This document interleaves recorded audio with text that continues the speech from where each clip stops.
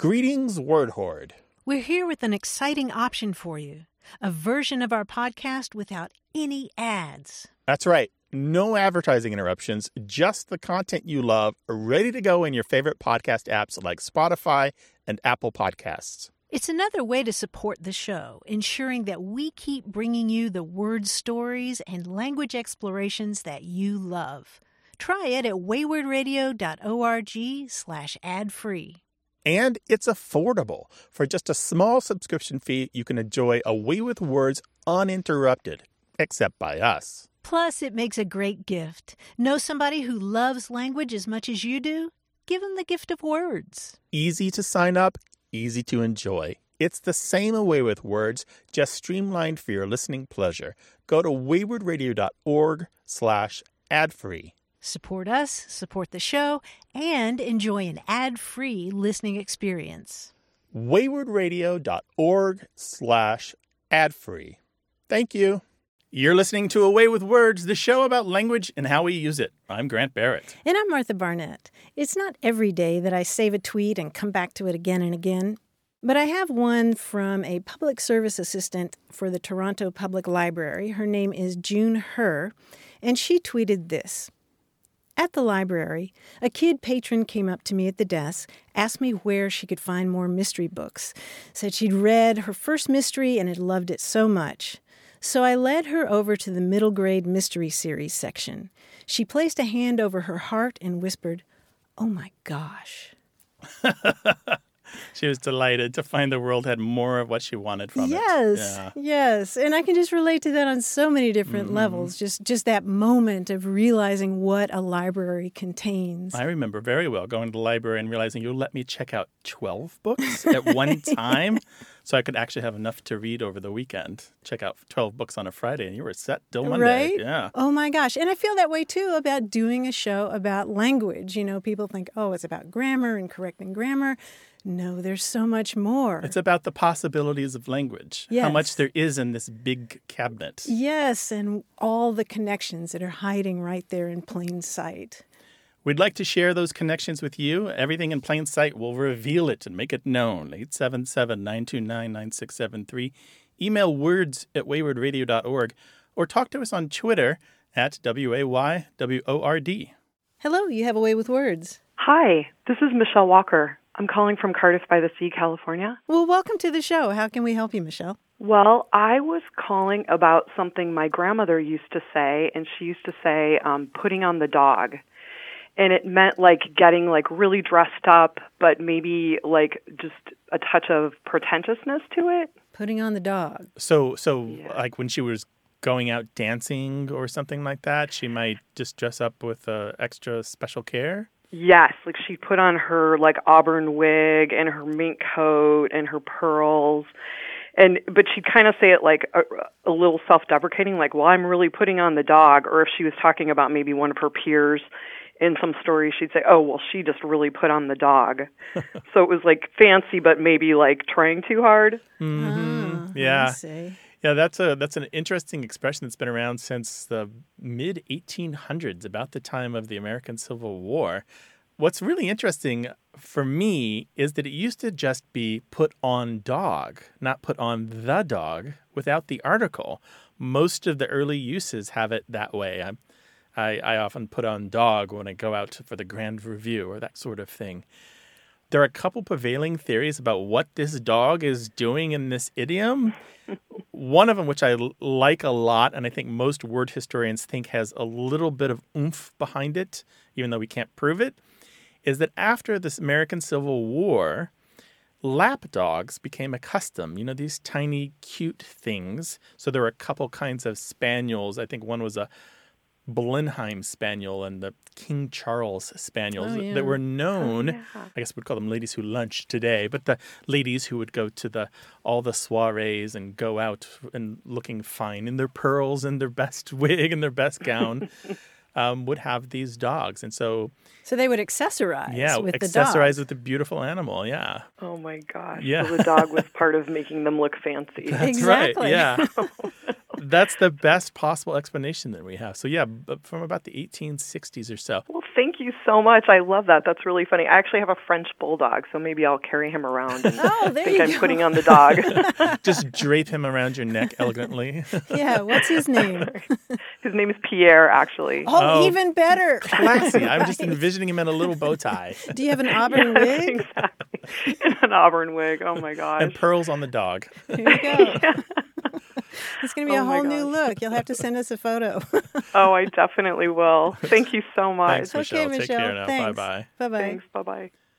Some people have speculated that the fox furs, where they keep the head somewhat intact and use that as a kind of a wrap or a stole, that is the source of put on dog, but there's no more evidence for that either.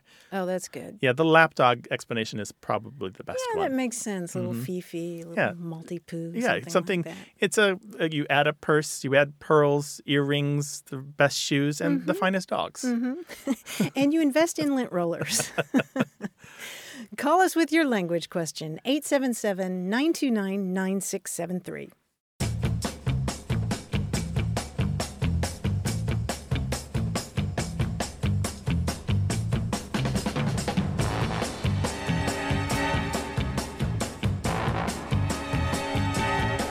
You remember our conversation about all those words and phrases for being pregnant? Yes, as a matter of fact, Bun I in do. the oven. Yep. That's right. We heard from Doug Lester, who wrote us, I grew up listening to Paul Harvey. At the family business, I knew lunchtime was at hand when the radio came on. One of his coined terms, which I use to the amusement of some, is his term for being pregnant. Infanticipating. I like that. And that's the rest of the story. And now Good you know day. the... Those were the days. I miss Paul Harvey. Yeah, that was Right? something about my childhood, the AM radio and Paul Harvey. And was it noon when they played it in St. Louis? Well, that's what he was saying, yeah. that he knew it was lunchtime when Paul... Yeah, I think it was in Kentucky, too. Yeah. And he just had that smile in his voice, and he told you the rest of the story, which we do on this show. And you can call us and tell us your story. It's language, literature, books and writing, arguments at work about how to spell or put something on a presentation. 877-929-9673. Email words@waywardradio.org or talk to us on Twitter at WAYWORD. Hello, welcome to Away with Words. Hi there, this is Morgan in San Diego. Hey, Morgan, how you doing? Hi, Morgan. Good, thanks. Welcome. What can we do for you? I have little dogs, like the size of cats, and when one of them is yappy and being loud, I'll sometimes say, "You're a noisy piece of cheese." And this expression, noisy piece of cheese, I've never heard anyone else use it except for my dad. My dad would use it with us when we were kids. If we were being loud, he would say, "You're a noisy piece of cheese." It was always used affectionately, and it wasn't exactly a shushing, but sometimes it would precede a shushing. And I asked my dad, "Where did you get this from?" And he said, like me, the only person he ever heard say it was his dad. So that's kind of like the end of the line. That's as much as we know about where this phrase noisy piece of cheese came from. For what it's worth, I know that his dad came from Appalachia, but that's all we know, and I'm so curious, who says noisy piece of cheese and why? What's the origin? Well, I love that you do, and I love that you say it to yappy little dogs. What kind are they? 3 little loud terriers. Oh, okay. Yeah, those are noisy pieces of cheese. This is so interesting. I'm not aware of any kind of written record that has the phrase noisy piece of cheese in it. The only thing I can think of is that it's just something so absurd. I mean, it almost sounds like a dad-ism or a granddad-ism that you might pass down just because it's so counterintuitive. Something that should be quiet isn't? Yeah. Something that... Yeah, just something so nonsensical, and I'm not aware of anything in any, like of it being a translation from any other language. There's a couple other things come to mind. You're probably thinking what I'm thinking, as is everyone in Wisconsin. They're squeaking. Oh! They're squeaking at the radio right now. Yeah, right? but they're squeaking about curds, are they not? Cheddar curds that squeak when you eat them? Yeah, there's Is that how that works? Well, apparently there's some kind of cheese. I think it's called squeaky cheese, and it's so it's before it ages. fresh. It's like it's just been turned. Yeah, that it actually squeaks against your teeth. Oh, I didn't know about squeaky cheese. Maybe that's it.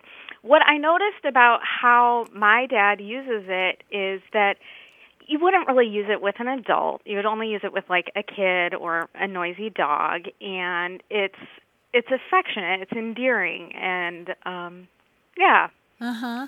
And it's always used in the context of noise. It's never just, oh, you little cheese or you little cheese ball or something like that. No. It's always Okay. noisy piece of cheese. You don't pronounce the of. Okay. It sounds more folksy. But Okay. One more idea for you. Because you said it's affectionate and it's towards dogs and kids, do you think it's a reference to cut the cheese, meaning to flatulate? I don't know. Calling you a little fart? Yeah. A noisy fart? I hope my dad wasn't calling me a noisy little fart all of this time. My dad never talked about it that way. I'll ask him if his dad ever, there's any connection with that, but none that I know of. Okay. That's so interesting. I'm thinking about the word feisty now. Oh, Martha's on her. Her eyes are rolling back in her head. she comes up with this etymology for feisty. Yeah, because feist means a little farting dog. That's where we get the word feisty. Oh, interesting. So I don't know. Are your dogs feisty? In more ways than one. Do you feed them Sometimes cheese? they are.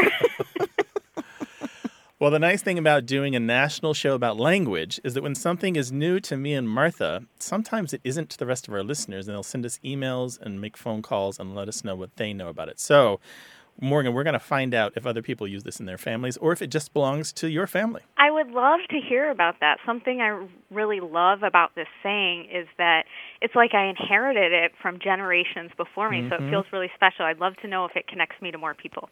Yeah, that's cool. Yeah, it's like it was willed to you or something, right? Yeah. Yeah. That's nice. A hand-me-down. That's great. And now you're popularizing it, too. Yes, before long, everyone will be saying it. A noisy piece of cheese.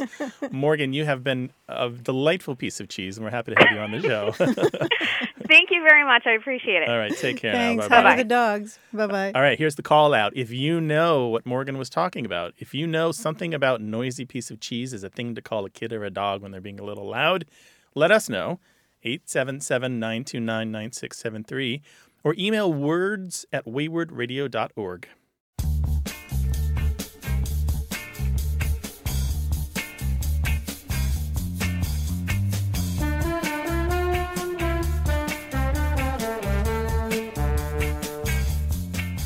On Facebook, Lindsay Lachelle posted the question, what's a good mnemonic for remembering the difference between palette, like the palette in your mouth, and palette, like the palette in an artist's hand? Okay. Any thoughts about that? No, it's not a problem for me, but maybe she has a problem with it? Yeah, and apparently other people do, and they suggested something interesting to me, which was that you can remember the palate in your mouth by thinking about the past tense of eat. Oh, because ate is in palate, the part of your mouth. Right. Perfect. So your palate in your mouth is P-A-L-A-T-E. The palate in an artist's hand is P-A-L-E-T-T-E. 877-929-9673. This show's about language examined through family, history, and culture. Stay with us.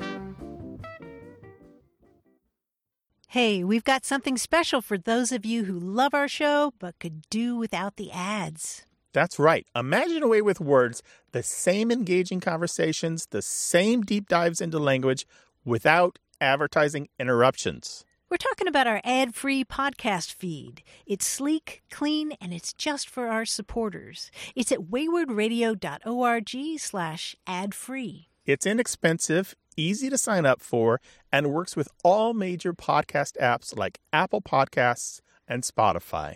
It's an affordable way to support the show and get a seamless listening experience. And if you're feeling generous, why not give a subscription to another Away with Words fan? That's waywardradio.org/ ad-free. Sign up today. Your support means the world. waywardradio.org/ad-free. Thank you. You're listening to Away with Words, the show about language and how we use it. I'm Grant Barrett. And I'm Martha Barnett, and it's time for our quiz with our quiz guy, John Chinesky. Hi, John. Hi, John. Hi, Martha. Hi, Grant. I have some good news. I just started working on a new comedy game show for True TV called Paid Off with Michael Torpy. Ooh, cool. Congratulations. Yeah, so I'm very looking forward to it. I thought it would be fun to look at one of my favorite game show style games for today's quiz. So this is something you may have heard of. It's called Google Feud. In Google Feud, you're given the start of a common Google search, and it's up to you to guess the top 10 words or phrases that Google would auto-complete that search. Okay. For example, it might say, why does my arm blank, blank, blank, blank? And the top 10 answers are hidden beneath the question. You have to guess how Google would auto-complete it. Now, the top 3 answers to why does my arm are... Hurt. Hurt is number 1, yes. Ache is number 3, and twitch is number 2. And there's 10, and sometimes they're very funny and weird and strange. Sometimes the answers are very surprising. Let's try a few. Now, you guys can sort of write down your answers separate and compare them if you want. Here's the first one. Do fish ever blank? Walk, Sleep. sleep. Ooh, Sleep good is one. the number one answer. There we go. Yes. Martha's got Do fish it. ever sleep? And I'll tell you the rest. Do fish ever get thirsty? Do fish ever drown? Oh, my Lord. Okay, valid question. Okay, I'm here's the totally second one. Googling all this later. You realize you Yeah, just you wasted gotta half go of my for day, it. right? Yeah, let's try. Here's another one. Why did they build the blank? Pyramids. Yeah. Pyramids is number one. I Any would other say guesses? pyramids too, yeah. Great Wall, probably. Great Wall is in the top 10. However, number 3 is Panama Canal. Okay, good. And number 2 is why did they build the Titanic? I thought Okay. maybe there's actually a good reason for that. They kind of wanted to get from one place to the other. Late, you know, but yeah. Yeah, didn't number kinda work, 2, but Panama Canal. That has a lot of people doing homework. That's Yeah, true. exactly. Yeah. When is a good time to blank? Think about life moments on this one. Get married. Buy. Buy a house, yeah. Buy a house is number 3. What about buy plane tickets? No, a lot of those might be up there, but I only have the top couple in front of me. Here's a good time to give you the answers. When is a good time to buy a house? When is a good time to have a baby? When is a good time to buy a car? Oh, okay. That's similar to your plane ticket one. People want to know, when's a good time. Is it safe to eat raw? Fish. Shrimp. Salmon is number 4. I'll give you that one. Okay. beef or meat. No. Meat, yeah. No. Tuna. Puffer fish. No. Carrots. No. Is Poke. it safe to eat? Is it safe to eat raw potatoes? That's number 3. Is it safe to eat raw cookie dough? That's a very valid question. Sure, Yeah. yeah. And is it safe to eat raw eggs? Oh, of Okay, course. nice. Yeah. Everyone knows the answer to cookie dough is yes. Just don't Google it. Yeah. That's our quiz for this week. You guys were fantastic. Thank that was you, fun. Thanks, John. Really appreciate it. Take care, buddy. Thanks, guys. If you've got questions about language, give us a call, 877-929-9673, or email us words@waywardradio.org. Hello, you have a way with words. Hey, Grant. Hi, who's this? This is Kay. I'm calling from Lantana, Texas. Lantana, Texas. Welcome to the show, Kay. Hi, Kay. What's Thanks. going on? Well, I have noticed a trend of, particularly when I see people with in the media, radio or television, and the host will thank a guest, and the guest, instead of saying you're welcome, just says thank you right back. And I don't understand how we've gotten away from saying you're welcome, because like we teach our kids, when someone says thank you, say you're welcome. Mm-hmm. And we kind of don't have that give and take, it seems, as much anymore. Mm-hmm. Yeah, you're certainly not the only person who's mentioned that. Yeah, we've got, if I search our inbox and our voicemail for this, we've probably received questions about this 50, 60 times over the last few years.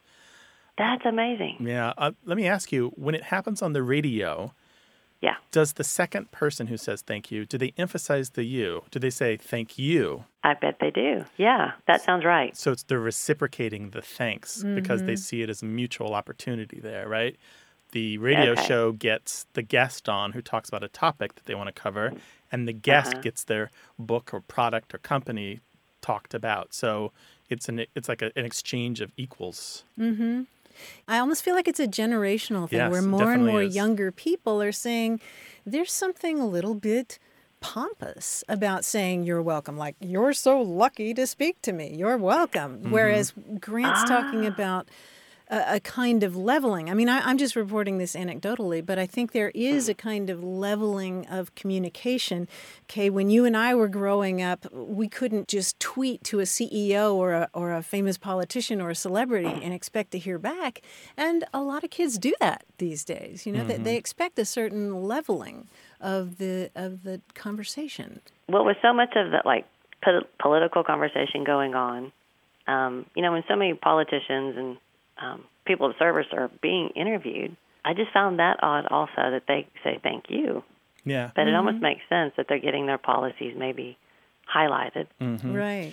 They're getting airtime. When we get complaints about this, usually it isn't in the media. It's usually about the day-to-day interactions that you have at, say, the grocery store, where there's a retail or commerce or hospitality component about it.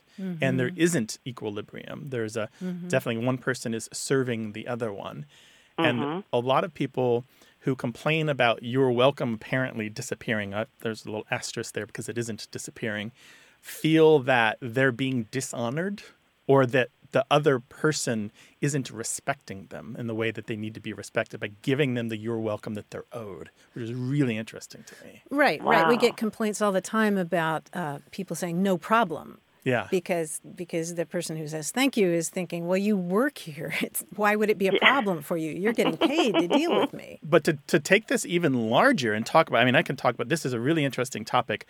You're welcome did not really become ensconced as the automatic reply to thank you until the 1960s. Oh, that's surprising. Yeah, when we look in the historical record, even in books of manners and, advice columns in the newspapers and the things that kids are taught in school, it's not till the 1960s that it's like this automatic thing that's expected of you, which is really interesting to me. But the number of other, people do not at all, for example, has been a common reply to thank you for a very long time, hundreds of years. Part of it, too, is when you're in the service industry, you do get tired of saying the same thing over and over. So you look for variety. You could say, no worries, the pleasure is mine, don't mention it, you bet, sure thing, think nothing of it. There's dozens of these replies that lots of people use. All of them are kind of discounted by the people who prefer you're welcome. You're welcome seems stultified or archaic. I think you're welcome is so rote and ritualized that it's lost value, and that maybe sure or no problem is more genuine, more authentic. I don't know. I'm fine with you're welcome. What about you, Kay? I prefer you're welcome. And in fact, this came up in a group that I attended last night. We were talking about how hard it is sometimes to say thank you and accept somebody's generosity. To me, that's respectful of somebody's gift, whether it's of service or, borrowing something or a compliment, just saying you're welcome. I guess it's what I was raised with, which makes sense because I was raised in the 60s and 70s. I find that fascinating that y'all get so many calls on this. Oh, yeah. And emails, yeah, you're not alone. And anytime it comes up anywhere linguistic-y on the internet, there are long, long comment threads on it. And a lot of them are people who are aggravated. But there is a clear age split on this. The younger set doesn't see the problem with saying no problem or something else, something other than you're welcome. And I think they've got a good case. In my mind, you're welcome kind of gets a pass. I'm kind of siding with the people who are much younger than me. I think you're welcome, its days are numbered, and that I'm just fine with that. Wow. I bet we're going to hear from a lot of folks on this, Kay. You may have stirred up a hornet's nest. Thank you for joining us today. Oh, it's my pleasure. You're welcome. I was going to say. See, it's hard now, right? Thank you, It Kate. was fun, Take care y'all. now. I appreciate it. Bye-bye. All right. Okay. Bye-bye. Bye-bye.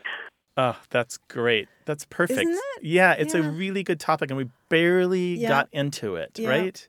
For those of us who had that drilled into us, Right. you're welcome, you're welcome, Well, you're welcome. and that's kind of what I wanted to zero in on is when we have anger about linguistic things, it's often because the language is changing opposite to the way that we were taught. Mm-hmm. And that anger perhaps is a valid initial response, but you do kind of need to move along and figure out why you're getting angry about it and what to do about it other than be angry. Yeah, and just notice how cool that is, Yeah. that it's shifting right under your feet. There's something cool about being able to observe that. And I bet many of our listeners are going to want to weigh in on that. 877-929-9673 or email words@waywardradio.org.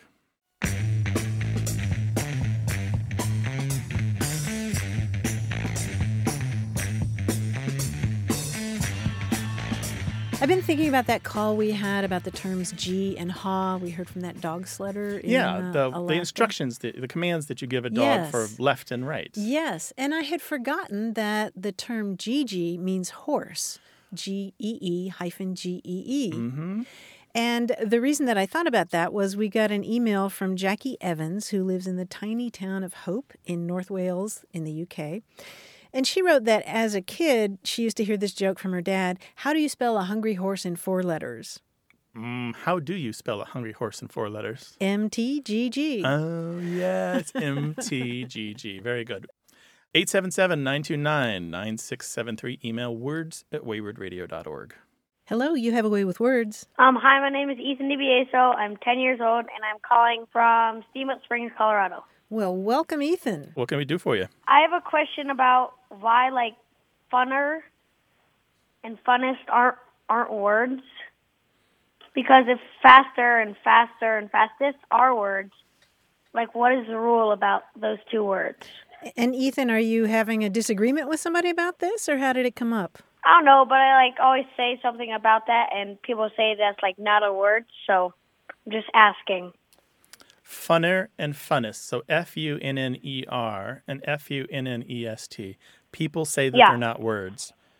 Yeah. Ethan, let me ask you a question.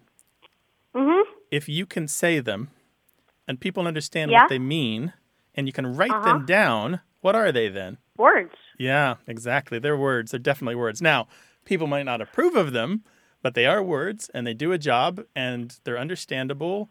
And anyone who tells you they're not words is wrong. Now, what they might actually be saying, though, is they don't like them as words, that they sound wrong, or for some reason they don't think that you can have a superlative form of funner and funnest. Yeah, they're a little informal. Yeah, they're a little informal.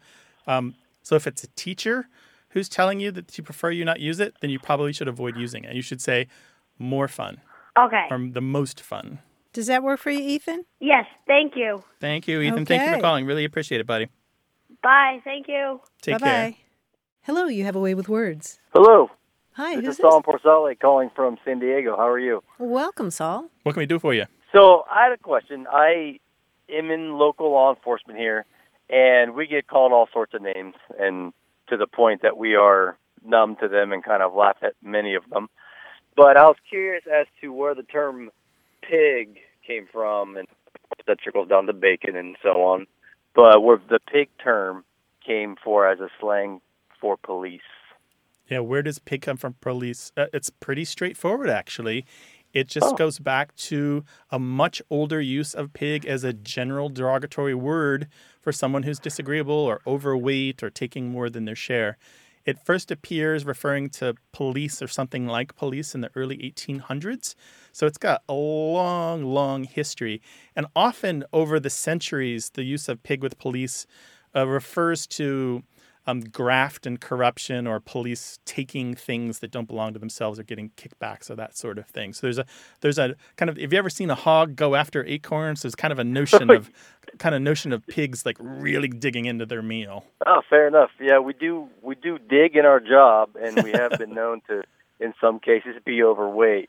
But yeah. we still laugh at it, and we're never offended. I don't know of anybody who's offended by that term at this point. We sort of laugh and go about our day. My father was a cop for a long time, and he just kind of, you roll your eyes at it and go forward because it loses its sting real quick. What he really paid attention to was when people called him sir, because then that's a relationship and a conversation that he wanted to have.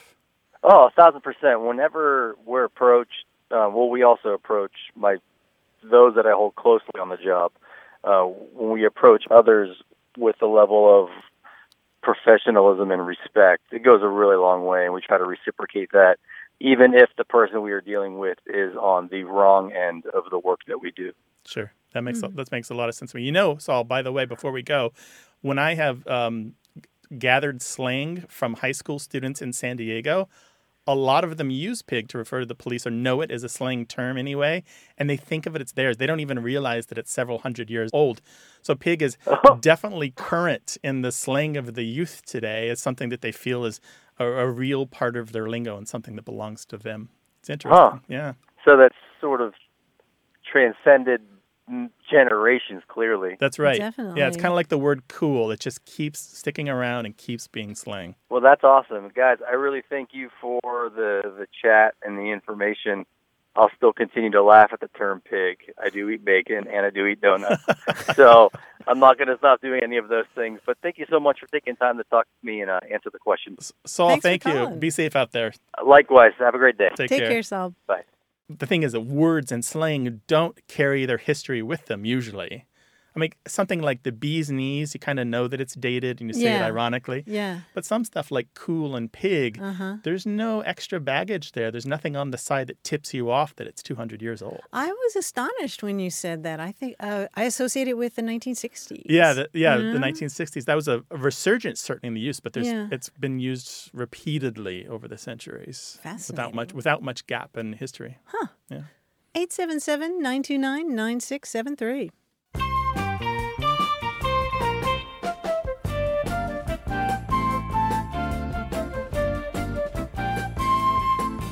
A new term for me that I just ran across is cowbelly, meaning soft river mud. Have you heard that? Cowbelly? Nope, never have. Yeah, particularly in Louisiana. Cowbelly is a term for soft river mud, and cowbellies are the rough work shoes that you use to work in. Is that also in Louisiana, the shoes? Yes. Oh, interesting. Yeah, Cowbellies. isn't that cool? Why do they call the shoes that? I can kind of get the river mud. It's soft and maybe the texture or even color of a cowbelly, but... Yeah, I don't know if it's because those kinds of shoes are particularly... They stay on your feet better if you're in that kind of mud. They don't get sucked down by the muck. Yeah. Oh, okay. Yeah, and speaking of mud, I've got a great passage that describes cowbelly mud.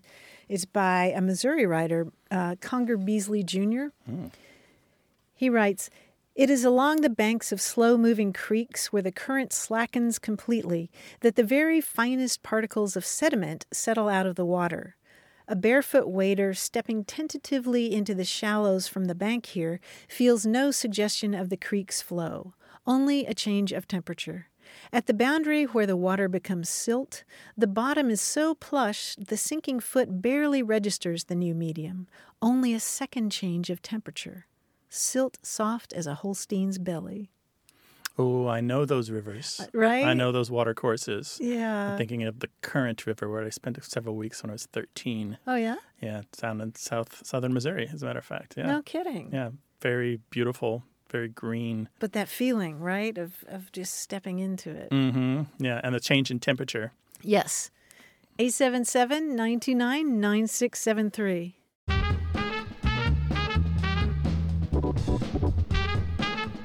More of what we say and why we say it from A Way with Words.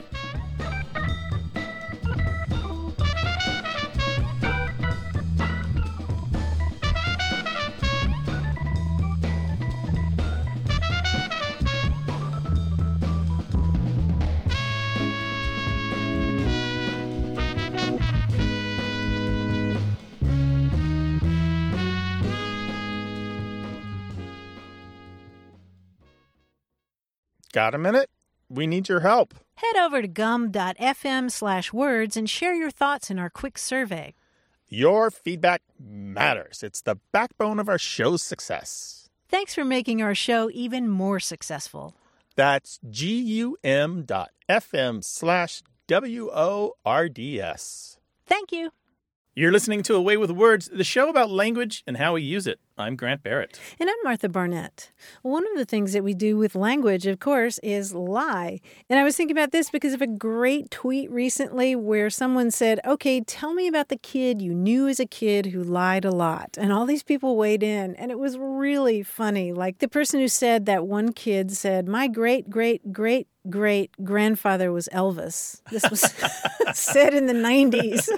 Okay, sure. Clearly, the kid couldn't do math very well. Or another kid at school claimed his turtle, Tommy the Turtle, regularly left his shell to play. I mean, it's really interesting to think about kids as they start to use language and they start to get a sense of what they can and can't get away with. And the lines between fiction and nonfiction aren't necessarily clear. They maybe don't have the customs and the manners that adults have when it comes to what's a permissible lie and what's an impermissible lie. Yeah, they don't realize what's preposterous. Like, Right. my dad's a dentist who files Steven Tyler's teeth or something. And they don't know the rule about being over-specific. That's how liars get caught the most. You could just say, one of my relatives is famous. I think he was Elvis. You might have gotten away with it. Yeah, but the four greats, yeah. Did you have some lies? Oh, I don't have lies quite like that, but except for the one where my brother and I. So I grew up a twin, and in first grade, we tried to convince a girl in school that her dad worked at a gum factory, and we wrapped up a piece of clay in a gum wrapper and gave it to her, and she bit into it, and we thought it was hilarious. Oh. I'm sorry, Darla Watson. I apologize this many years later. 40 years later, I apologize. Oh, my gosh. I just had a flashback to when Danny Bennett and I made this concoction in a bucket that involved grass from the lawn and lots of different other things that I won't mention. And we told this other kid in the neighborhood that it was spinach because, Popeye was really big in our crowd and that if they ate it, they'd get muscles like Popeye. And did they eat it? Yes, one bite. Oh, and then were you talking like doggy doo was in there too? Just the worst stuff in the yard. Oh my. Well, we know that when you were a kid, either you were the liar or you knew a kid liar, and they told some big ones. Share your whoppers with us, 877-929-9673, or email words@waywardradio.org. Hello, you have a way with words. Hi, this is Kathy calling from Hopkinton, New York. What would you like to talk with us about? I have a question about the words. We all agree that we call it a mountain, but the space between is called a gap in the south, and in the northeast it's called a notch, and then in the west it's called a saddle. So I was just curious how, we still call it a mountain in Wyoming and Maine, but it's got a completely different name for what's in the middle. So you're talking that space between two peaks where you can cross over to the other side? Yeah. Oh, yeah. And I would throw one more term in there. I would throw in pass, P-A-S-S. Yeah. So gap, G-A-P, pass, P-A-S-S, saddle, like a horse's saddle, and then notch, N-O-T-C-H. Yep. If you look this term up, if you look up gap in the official documents of the U.S. Geological Survey, you will find an entry in there where they define these all as basically the same thing. So your question is, why is it different in different parts of the country, right? Yeah, kind of. It's very regional. Yeah, it is. And you nailed it, by the way. All the different places that you said the term was used, a gap in the south and northeast is a notch and saddle in the west, are generally correct. But gap is by far the most common word for this, and it's widely used in the south and west, but it's interesting, hardly at all in the upper Midwest. Pass is mostly used in the west, and it's an incredibly clear-cut line just east of the Rocky Mountains. And the reason I know all this, by the way, is I downloaded the place name data set from the U.S. Geological Survey that has the name of every geographic feature in the country, and I did a bunch of manipulation to the data to remove just the items that I wanted with their latitude and longitude, and then I mapped all four of these terms for you. Because this is what Grant does in his spare time. We will put these maps online later, but it's really, really interesting stuff. Saddle is mainly used in the American West, but there is a string of saddle place names in the Appalachians. It wasn't the purpose for me hiking the Appalachian Trail, and I didn't pay attention when I did it. You did it? Wait. In 1994, I was 36, and I hiked from Georgia to Maine. Wow. That's cool. I didn't think a thing about the names, really. I was more on a figure out the meaning of life walk. Yeah. And what is it, by the way? I never figured it out. All I ever thought about was food. Food and blisters, yeah. You and the bears. Yeah, I had blisters for 300 miles. Oh, my gosh. But, yeah, food is pretty key. So what I'm going to do for you, Kathy, is I'm going to put these maps up on the website so everyone can look at this data, and you'll see that there is a regional difference. And the explanation is that we are not linguistically monolithic. That is, we don't all speak the same English. We have different English traditions. It's been a number of years, but I believe we talked about this on the show maybe 10 years ago. The same thing happens with the name for small water courses. Right. So creek versus branch versus brook, and I think there are a couple others. I could do the exact same analysis with this data set from the U.S. Geological Survey, and we could show that creek is more common in one part of the country and brook in another and branch in another. Wow, I'm impressed. That's an awesome amount of work. I'm looking forward to looking at that. Hey, it's not hiking the Appalachian Trail, though. No, that's true. That is pretty darn I have no awesome. blisters on my fingers from doing this. But Kathy, thank you for your call. We really appreciate you bringing this to our attention and giving me this opportunity to find out more. And now the whole country will know, all right? Thank you very much. Your show is awesome. Take care now. So are you, Kathy. Take care. Bye-bye. Bye-bye. Bye. Oh, my gosh. We have twin passions here. You're crunching data, and I'm thinking about hiking the Appalachian Trail. You know, there's a point in your life when you get old enough that the only thing that excites you really is a big pile of data that needs to be analyzed. Speak for yourself. 877-929-9673. Email us words@waywardradio.org.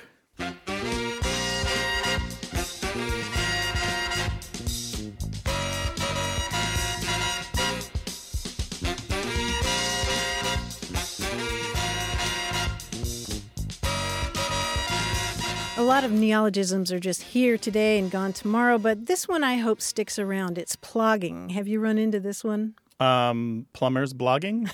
I don't know what that is, plogging. No, but it is a portmanteau. It's a combination of a Swedish term, plocka upp, which means to pick up, and jogging. So this is this craze that's now making its way through Europe. So you jog and pick up trash? Yes. Okay. Yes. Do you have the grabby hands? That'd be the best part of it, right?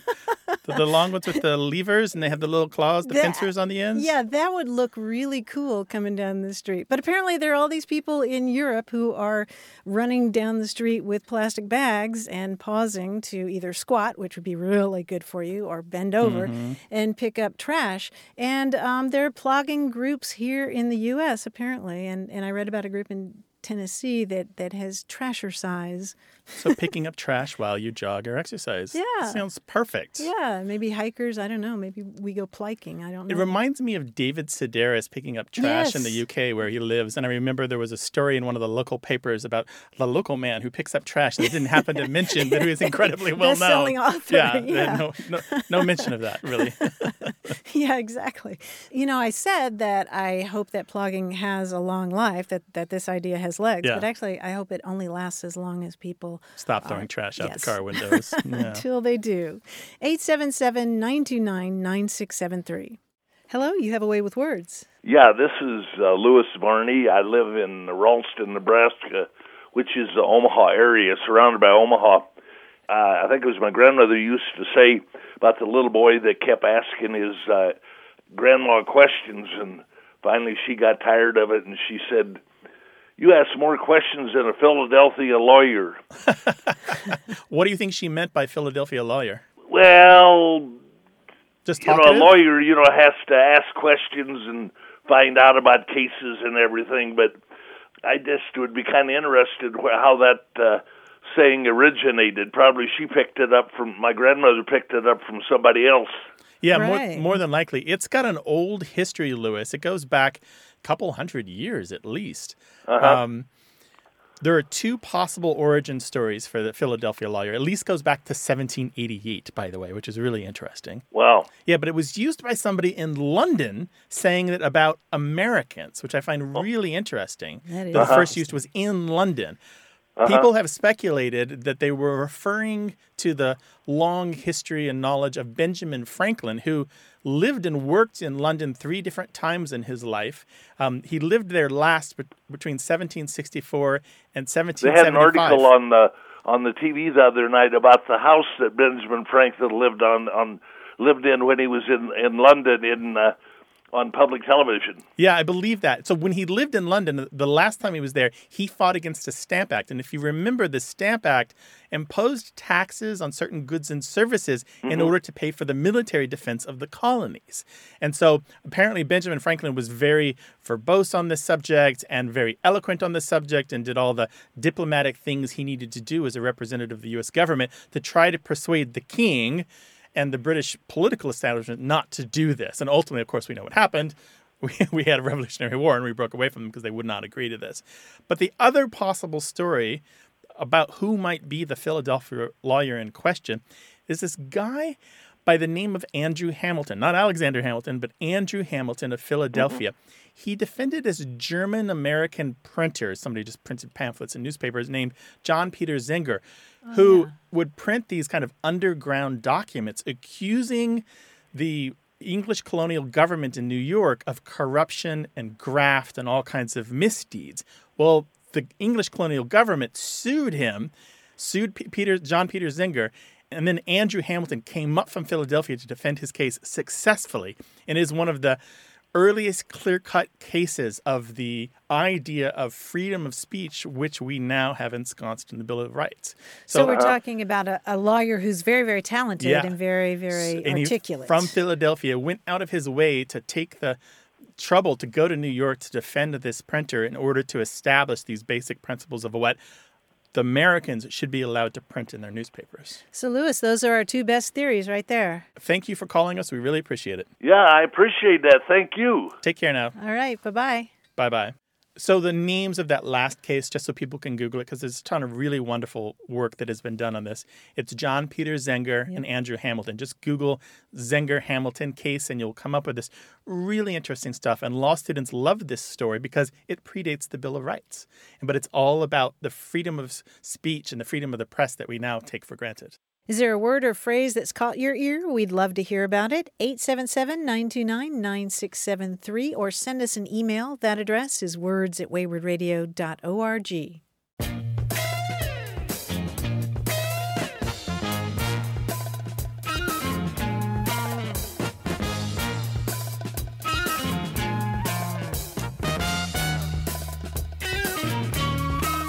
We've talked about eggcorns on the show before. This is where somebody gets a phrase wrong, but the thing they get it wrong as kind of makes a little bit of sense too. Yeah, like spreading like wildflowers instead of wildfires. That's right. So this one is mind-bottling, B-O-T-T-L-I-N-G, instead of mind-boggling.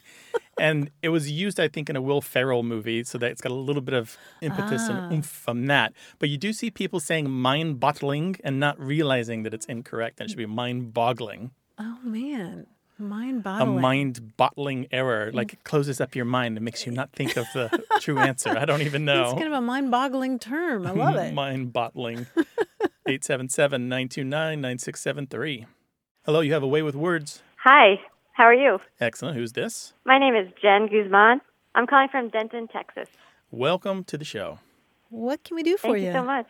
So I have a question about a word that I heard growing up a lot. I grew up in upstate New York, and both of my parents grew up in Brooklyn and then moved upstate, and they always used the word scutch.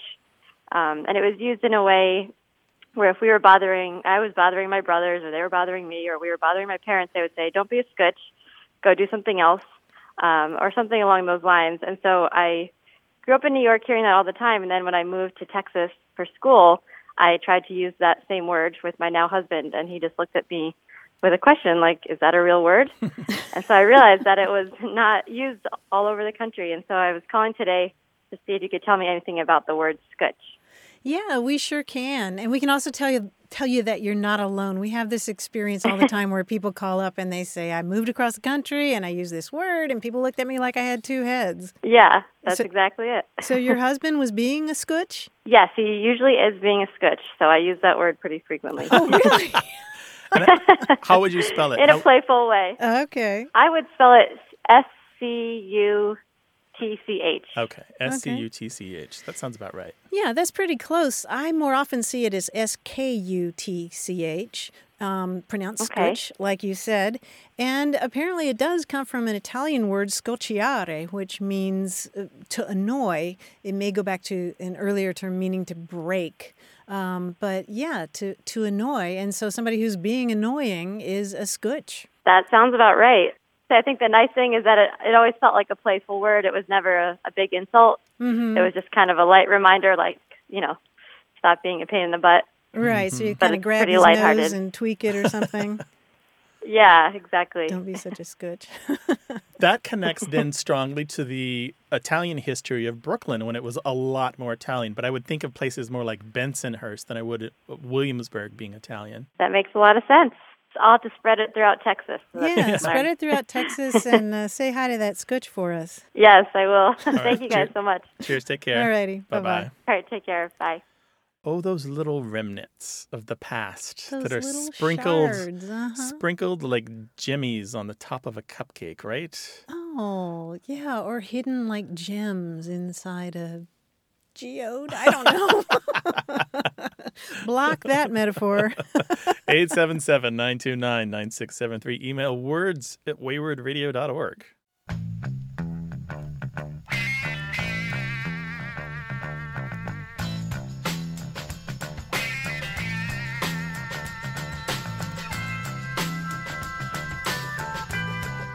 If you love books, then chances are you've had the experience of buying a book and then leaving it there unread and then other books piling up around it. We don't really have a word for that in English, but there is a word in Japanese for that. Oh, I think I know it. Or I did know it. I don't know it anymore. What is it? Sundoku. Oh, yeah. There we go. Yeah, Yeah. sundoku. What surprised me about this word is that it's really old. It goes back to the 19th century. They had the problem of books being piled up around them. Imagine that. I believe it. I heard there were Sundoku support groups online. Sundoku support groups, yeah. I saw a cartoon recently that had the different strata of the books, the sad ones at the bottom that you'll never get to, but you can't remove because they're the support foundation for the ones above. At some point, it just becomes sediment, right? The books aren't books anymore. Oh my gosh. They're structural. I actually have a pile just like that on my bedroom floor. 877-929-9673.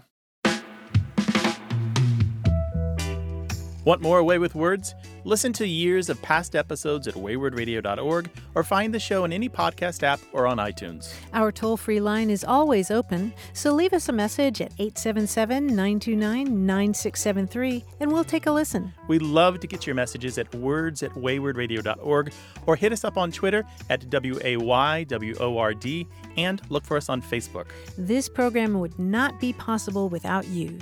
Grant and I are out to change the way we listen and think about language, and you're making it happen.